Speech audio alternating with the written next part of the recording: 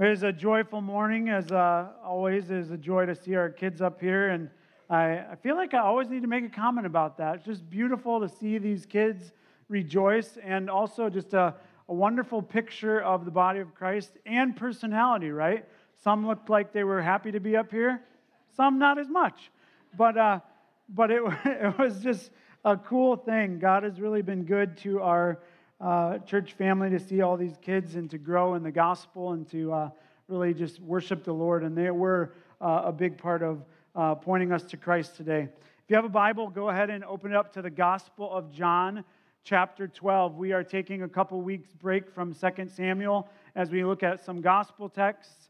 And that's where we'll be on this Palm Sunday, the account from that gospel anyway, on Jesus riding into Jerusalem. And so we're going to read that passage in just a moment here and talk a little bit about it. But before we do, if you're new here to Real Hope, what you see on the screens is something we say before we read from God's Word. It is not Scripture, but it's an affirmation of what this church family believes about Scripture and trusting the power of the Spirit to make sense to that, sense of it to us as He illuminates it in our hearts. And that is what we trust in. And that is what we believe in, the power of God's Word. The church needs the Word of God more than ever in our culture these days. We need the Word of God. So let's say this as we come to the text. Our pursuit is, by the power of the Holy Spirit, to be a biblically functioning community. We'll embrace it as truth, no matter how painful it is to our souls. We'll follow the King into eternity.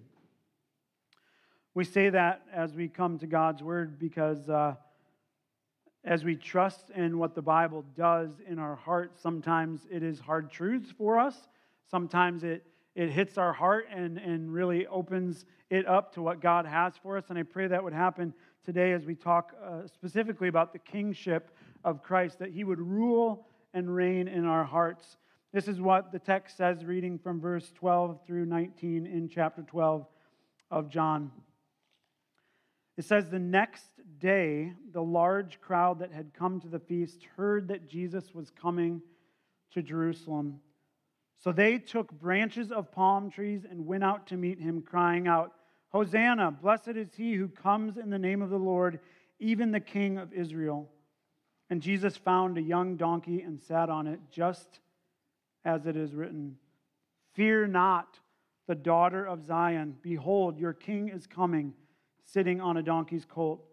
His disciples did not understand these things at first, but when Jesus was glorified, then they remembered that these things had been written about Him and had been done to Him. The crowd that had been with Him when He called Lazarus out of the tomb and raised him from the dead continued to bear witness. The reason why the crowd went to meet Him was that they had heard He had done this sign. So the Pharisees said to one another, 'You see that you are gaining nothing. Look, the world has gone after Him.'" I invite you to just pray briefly between you and God, that He would speak to your heart, that He would open your mind to His Word, and that He would show you His Son Jesus, who is the giver of life in all things. Let's pray. Father, we do thank You for Your Word this morning. Thank You for this time together, that we can open it up and see You. And as we look at this account in particular, that we would understand what Jesus was doing that day and what it means for all of us today. And so, Father, I pray that You'd be glorified as we gather and worship, that we would see our great need for a Savior if we do not know Jesus already. And Father, we thank You and we love You and pray these things in the name of Jesus. And all God's people said, Amen. So the Sunday before Easter, Palm Sunday, is what we call this Sunday as it's come to be known. Shouts of Hosanna, save us, Lord. This is the day we celebrate as we enter Holy Week, Jesus riding into Jerusalem on a colt. Palm branches waving in the air, cloaks being laid out before Him on the ground. And it's good to look back and understand the meaning of this day historically, to understand what was happening on this day. And I want to help you understand what's going on here. It's good to look back and understand, what is this all about? What does this have significance and meaning? But more, I want to help us understand why it's important for us today. Oftentimes in the Gospels, you can read a text like this and think like, what does that have to do with me?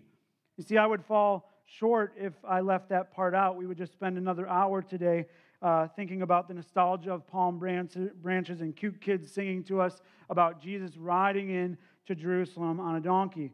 But I believe this event, rightly understood, has extreme significance to you and I personally and for our world. The beauty of the Scriptures is that they are timeless, that they supersede time and culture, and they have deep meaning for us today. We see God's story and character unfolding, ultimately His plan of salvation. You see, Jesus rides in on Palm Sunday as a king.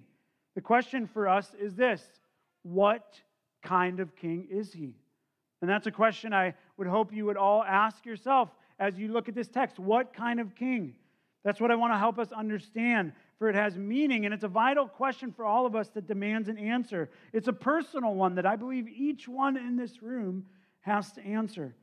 We likely have many different ideas of what kind of king Jesus was, and you'll see that the people that day did as well. So it's good to know the truth and see rightly the king we all need. So with that, as I typically do, you can find them on the screen. I'll give you these direction by way of these 4 points that we'll work through in the text. Number 1, this is the king who draws a crowd. Number 2, this is a king who comes forward for us. Number 3, this is a king who is crowned for us. And number 4, the king whom we call king. The first point there is this is a king who draws a crowd. In our text, there is a big emphasis on the word crowd. You see that in the text that we just read. There are people that are always gathered around Jesus, much like we are gathered here today. It says in verse 12, the next day the large crowd had come from the feast, for the feast, heard that Jesus was coming. To understand a text like this, though, you have to know what was happening up until this point. What's all the buzz about? After all, it says the next day. So what were they there for? The celebration of the Passover feast. They remember the exodus of God's people from Egypt, the people that God had redeemed and called to Himself. He saved them, and there's no coincidence about that, but you have to back up a little bit further. What happened before that next day? If we go all the way back, Jesus has become a popular name by now. He has the crowd buzzing around Him. Going all the way back to His birth, He was born in Bethlehem. He had been around Jerusalem as a child, growing up, teaching in the temple courts at the age of 12. He visits every Passover year there with his family for 30 years, teaching in the temple, visiting every year. And there's this buzz and curiosity that's around Jesus constantly, right? And all of a sudden in his life, he grows up, and John the Baptist then baptizes him, ushering in this Lamb of God who takes away the sins of the world. We'll talk more about his baptism in a moment, but Jesus begins to teach and perform miracles. Prior to that ministry beginning, he goes off in the wilderness for 40 days, which is an evidence of understanding that we need to understand, rather, is there was this idea of his temptation in the wilderness, and that he, for us, kept the whole law. He did not sin. He was righteous, the perfect sacrifice.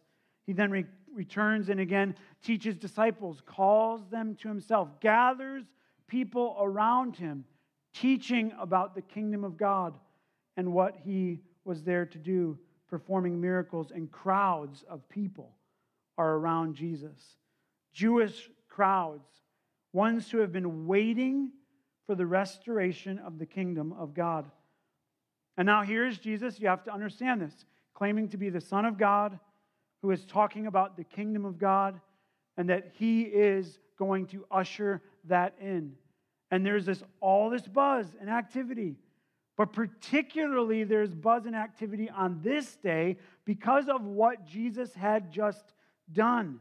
He had just performed the miracles of miracles. It was mentioned in the text we read. He raised Lazarus from the dead, his friend. He resurrects. If you go back and read about it, which you should, Jesus, in fact, proclaims himself as the resurrection and the life. And so people are around and they're talking about this stuff. They are amazed what he has done, and they're starting to chatter about it and testify. Consequently, the religious leaders of the day are pretty ticked because crowds are starting to form around Jesus.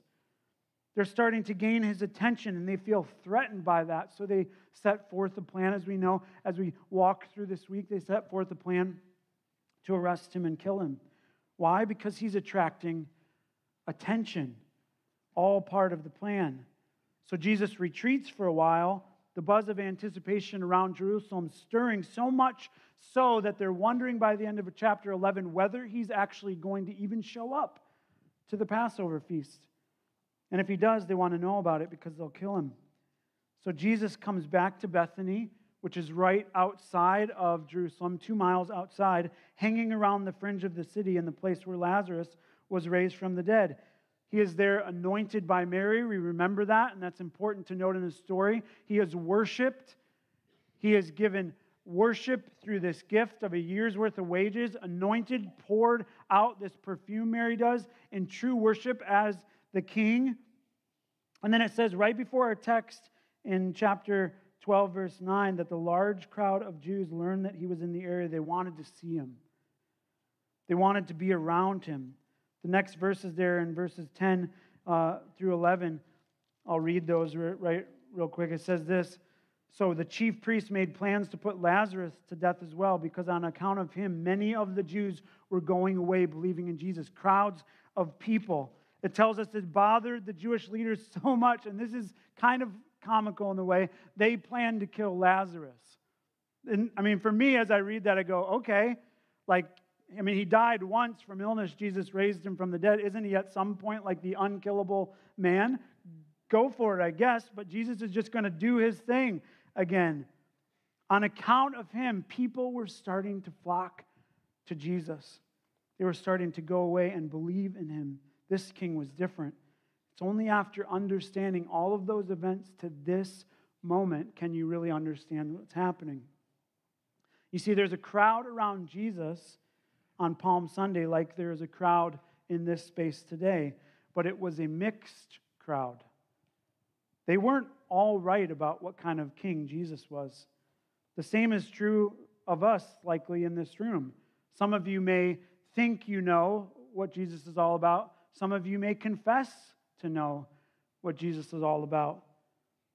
But Jesus is a kind of king here that draws a crowd. But the crowd, you have to understand, is always a mixed bag. There are those who are there because they know what Jesus is about, but there are those who are there because they want something from him. There are those who are there that know what he's all about in salvation. They know that they need him. They know that their greatest need is saving from sin. Their greatest need is forgiveness, that restoring of the kingdom of God and a relationship that we have between a holy God disconnected because of sin, that Jesus came and restored that. And so they shout, Hosanna, blessed is he who comes in the name of the Lord, the King of Israel, the Christ.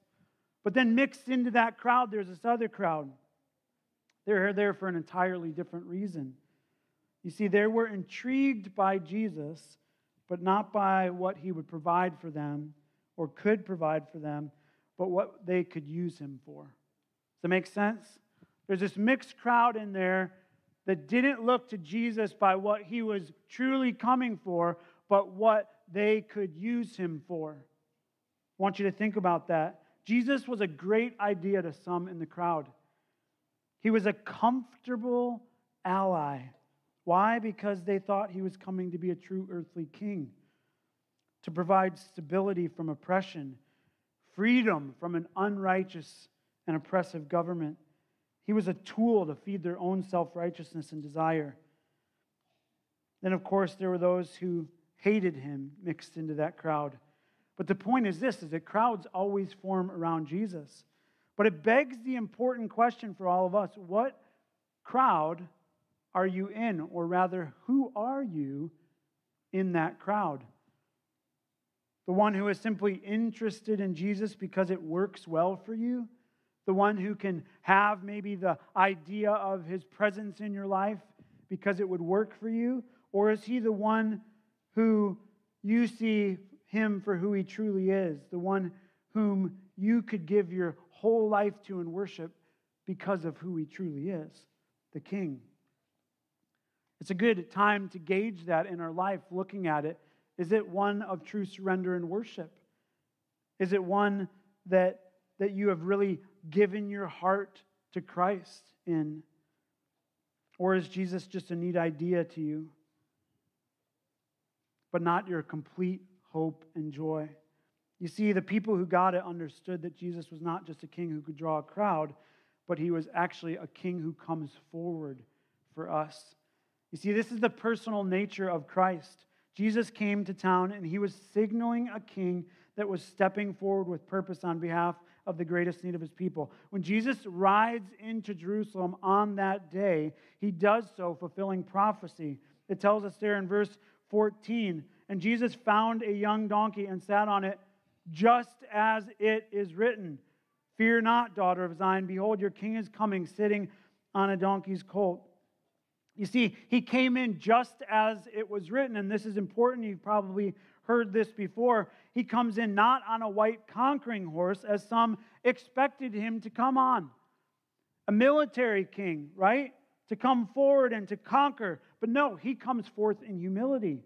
Even in humility, as we would learn from Philippians 2, the kind of humility that is obedient even to death. And when Jesus rides into town, he is really riding in with a different aim in mind as he looks ahead at the events of the week to the cross. That's what the prophecy says. "Fear not, daughter of Zion, behold, your king is coming, sitting on a donkey's colt." All of this, the scene has been set rather, for all these moments to follow. And it's strange here that it says that the disciples didn't fully understand these things at the moment, but only until after Jesus died and then is resurrected and glorified. We have to liken ourselves to them. Many of them were probably confused too. What is he coming to do? He's coming to establish his earthly kingdom. But after he died and was raised again and all that followed, they realized, no, Jesus is establishing a kingdom of God that is not of this earth, not of this world. Here he says, "Fear not, child of God, daughter of Zion." That's what that means, that daughter of Zion part. There's a lot of complexity to it, but referred to Israel's child, the one who comes from the holy city of Zion, the heavens, the place of God, God's people. Your king is coming. You see, this is very personal to them. Ushered in through the prophetic word, it was a promise. God would save his people, not in an earthly and political sense, but for eternity. That's the kind of kingdom that was being established. A new Jerusalem, an eternal one. As those people gathered, maybe like some of you, I would love if Jesus just came back to this world right now and he ruled on earth. And then that is not what he was establishing. He was establishing something far greater, far bigger in the world. That's the kind of king. And the coolest part of this king is he willingly comes forward for us. And I would add, just as the right time, as I studied that phrase, "come forward," and thought about that more as I reflected on the life and ministry of Jesus in the Gospels, there's this fascinating detail that points to all the sovereignty and timing of God in all of these things. You see, Jesus had complete control of every event in the Gospels, to the minute. He was in charge of every detail. You can read the accounts like, oh, this happens, and then this happens, and then Jesus gets arrested, and Jesus is in control of every detail about that. Jesus had all of these details in his midst, in control, to the moment of his death and resurrection. If you go all the way back to John 6, right after Jesus feeds the 5,000, there's this gem of a verse that right after that event in John 6:15, it says, "Perceiving them to take him by force," it's kind of tacked on at the end, "and make him king, Jesus withdrew to the mountain." You see, even after that miracle, people wanted to take him and force him into a kingship that he was not there for and not at that moment ready for. And that little verse reads, he just withdrew from that. They were going to take him by force and shove him into the role they wanted him to be in. And he just goes away in control. That's not why he came. So nope, he withdrew, he slipped away. And if you fast forward ahead to the night at the Garden of Gethsemane, the night of his arrest, there's another gem of a verse in John 18:4. Judas, we remember, one of the disciples, the one that had sold him out, betrayed him. He gathers the soldiers and brings them to the garden. And we see who is in control of this whole event. In John 18:4, it reads this: knowing all that would happen to him, he came forward and said to them, "Whom do you seek?" "Jesus," they replied, and Jesus said, "I am he." It's this idea that Jesus rides into town and comes forward and then stands in the garden, and he steps forward at the moment in his care and control, a king that comes forward for us. At the right time, when we were still sinners, Christ died for us. He gave himself up for us as a ransom. He took our place. This is the Jesus riding in on the donkey that day, coming forward to die for the salvation of his people. When we who couldn't step forward on our own are desperate for a king who steps forward, for those of us in the crowd of selfish, sinful, self-serving, self-righteous people, what kind of king is he? The king who comes forward for us. I wonder, do you know this Christ as king personally and passionately? The king who came forward for you. You may be sitting here truly wondering if you really need a king like this, though. Maybe still curious why it all matters in life anyway. Yeah, he's a king that draws a crowd. Jesus has always been popular. Yeah, he came forward riding into town.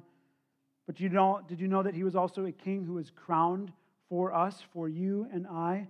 Jesus Christ is king, and there can be no mistake about who he is and why this matters for us. You see, a crown signifies rule and reign and authority.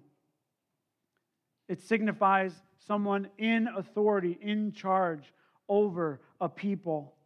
We're familiar with observing a place like England in a monarchy, right? The importance of the crown. The crown is special.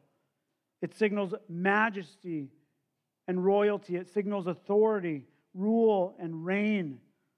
And the people standing there on the streets in Jerusalem were waiting for a true king to be made known to them. The waiting fulfillment of all these years of prophecy.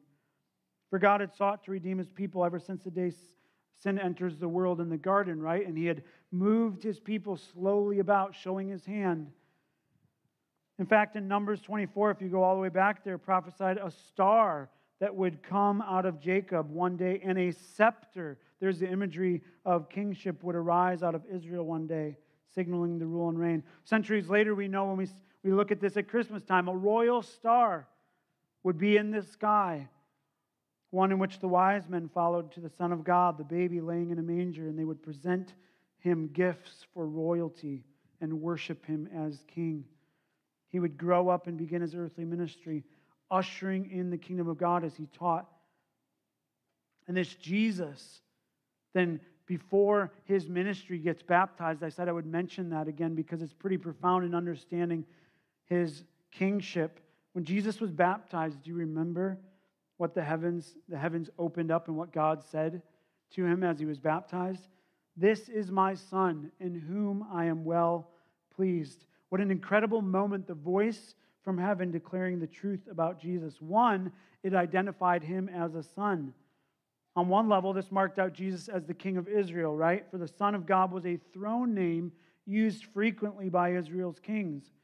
But as we know from much of the New Testament, Son of God is much more than a throne name. It identified Jesus as the divine, eternal, begotten second member of the Trinity, person of the Trinity, rather.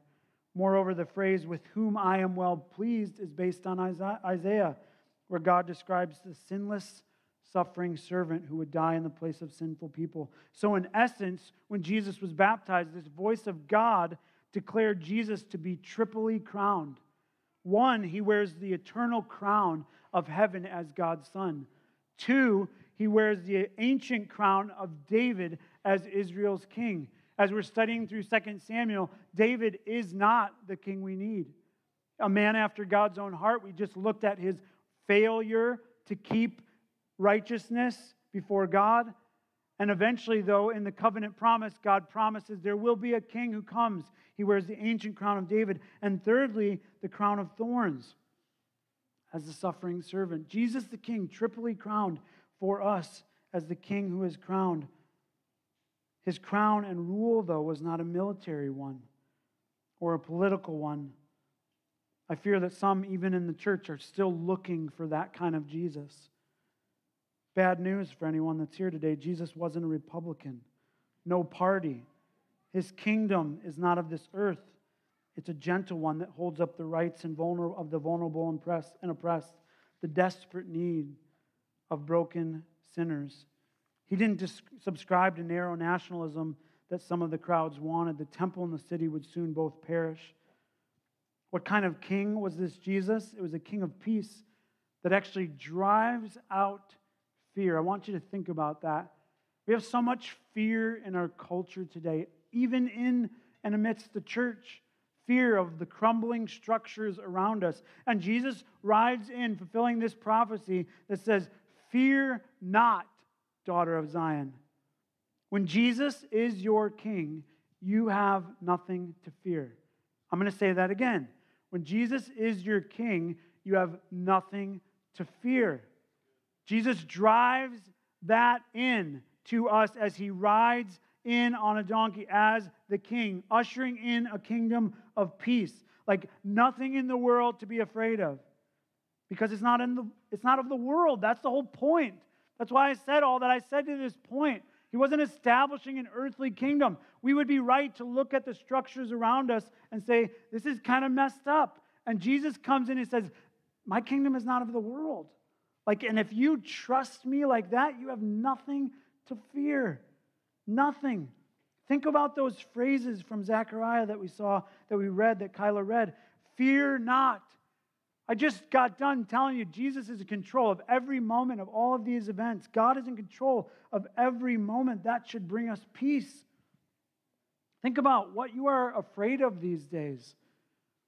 Really just stop for a minute and say, what is my greatest fear right now in life? Is it that I won't have enough resource and money? Is that our government would crumble? Is it I don't know what my kids are going to do? And whatever it is the war over in Europe, which is a distant land, right, to us? Is that going to come over here? And what does it all look like? If Jesus Christ is your king, when he came in and ushered in peace, you have nothing to fear.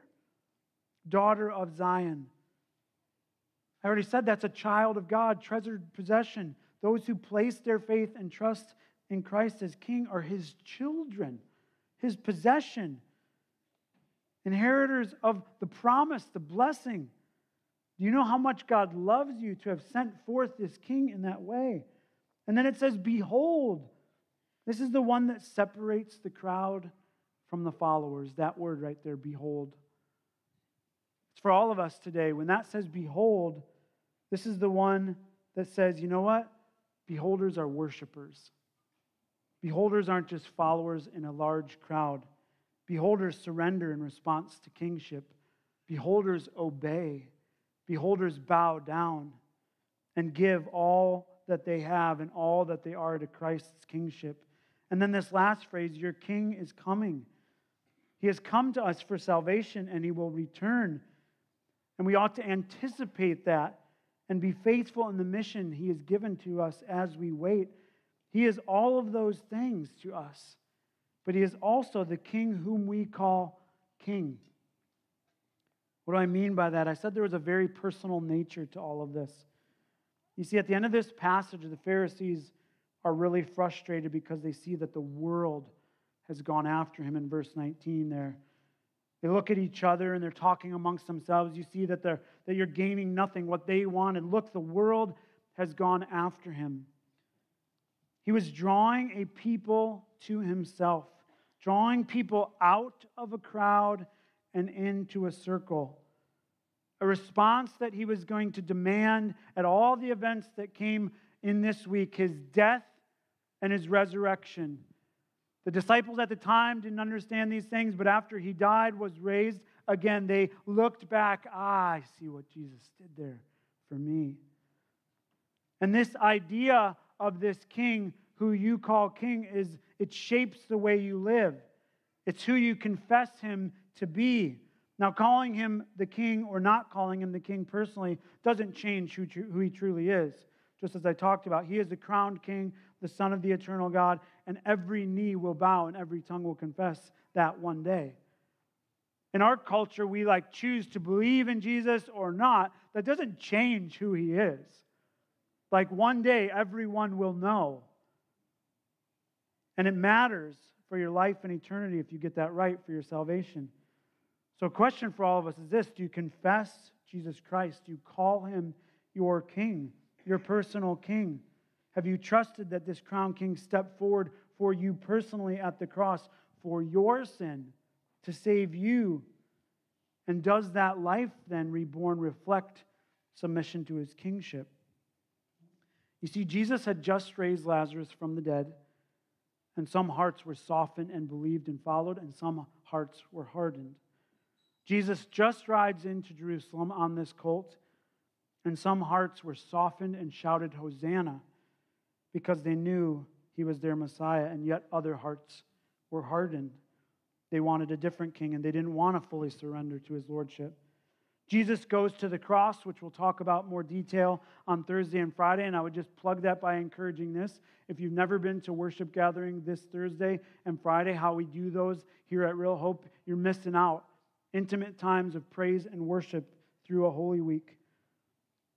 And some there looked at that journey to the cross and they mourned his death because they understood the brokenness of their own sin.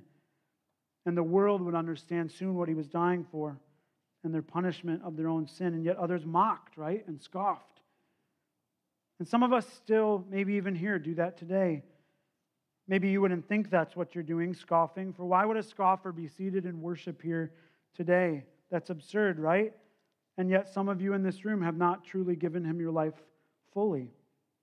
You've not surrendered everything you are and placed all of your hope upon his death and resurrection.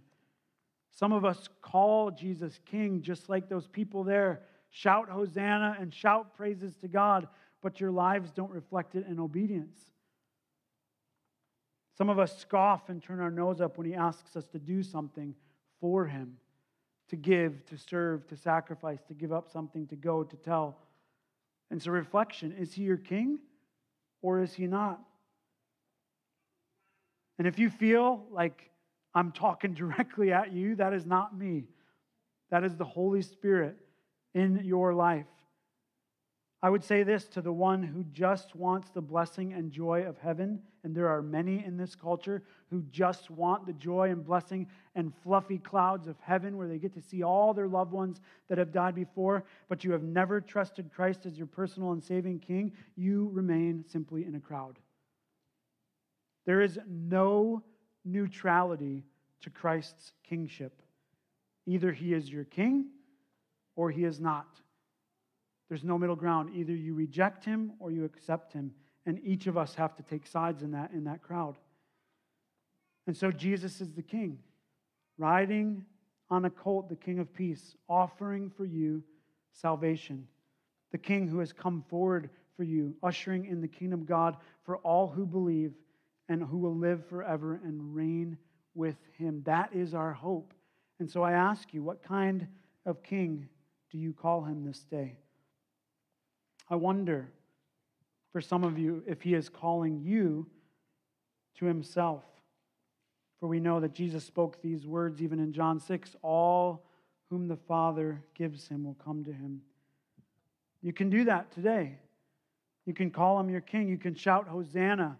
Blessed be the name of the Lord. And if you do, you will be called his child. You will experience the forgiveness of your sin, new life and power in the Holy Spirit. You'll inherit a kingdom and you will never die. That's the beauty of a story like Lazarus. He physically died and he went on to physically die again, but he knew Jesus was the resurrection and the life. So to all of you, I would say this: fear not, daughter of Zion. Behold, your king has come and he will come again soon. Praise be to God. Let's pray.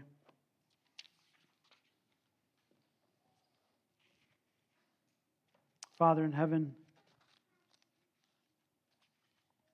we come together to worship you today, as many did 2,000 years ago as they saw Jesus riding in. Some looked at him and were excited. Some were excited because they knew what he was there for, and some were just excited and they didn't have a clue. Father, some in that crowd were confused. They thought he was going to come in a different way. Father, some were mocking and scoffing. And Father, I have no doubt that in this very room there are all those attitudes present. Some are just curious about Jesus in this room. Father, some wonder what it all matters for if they truly understand his kingship. Father, some of us know rightly who Jesus is and want to just serve him and obey him. Father, there might be people who are afraid in this room, as I'm sure there were those standing around fearing a government and a world around them and wondering, what is all this? And what's the meaning of this? And what's going to happen? What's the end of this? And Father, I pray now especially for those in this room who have never trusted Christ as King, that they would understand what you have done in sending your Son to this earth to die for sin on a cross. It's a very personal thing and a personal nature that all of us have to come to terms with in our own lives. Father, it's one thing to gather as a crowd here and belong to a church body, an entirely different thing to know that we are known by the King of Kings and Lord of Lords personally. And that requires repentance of our own sin and a seeking of you to forgive that sin by only your death and blood at the cross. That we would believe in faith that Jesus is the resurrection and the life, that he was buried and rose victoriously so that all who trust in him can have new life forever. And Father, those who come to him must understand that his life was given as a ransom, but a life to follow. That we would follow the King into eternity. Father, that we would surrender, abandon our clinging to this world, abandon our fear, abandon our self, all that we have for your glory. And so, Father, I pray that there are people right now who are crying out to you for forgiveness and trusting in Christ by faith.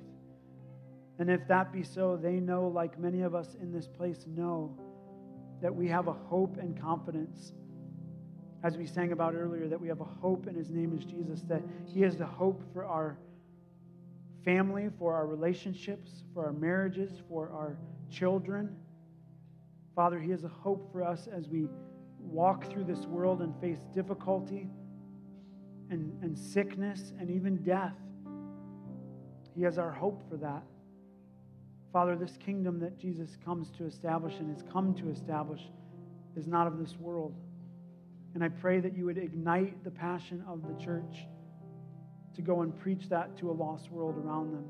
Father, especially this week as we desire to invite neighbors and friends to worship on Easter Sunday, that you would just ignite in us a passion to go and invite, go and tell other people about this King. Go and tell other people who are in the crowd who are curious, fearful, or even expecting something else.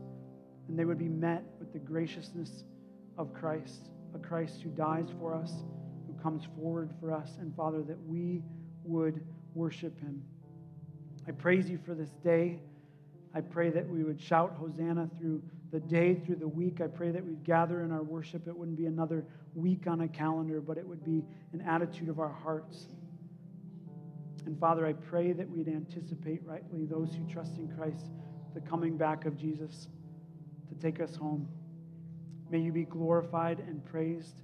And we pray all of these things in the name of our King Jesus. And all God's people said, let's stand together and sing this last song, appropriate, King of Kings, as we worship him this day.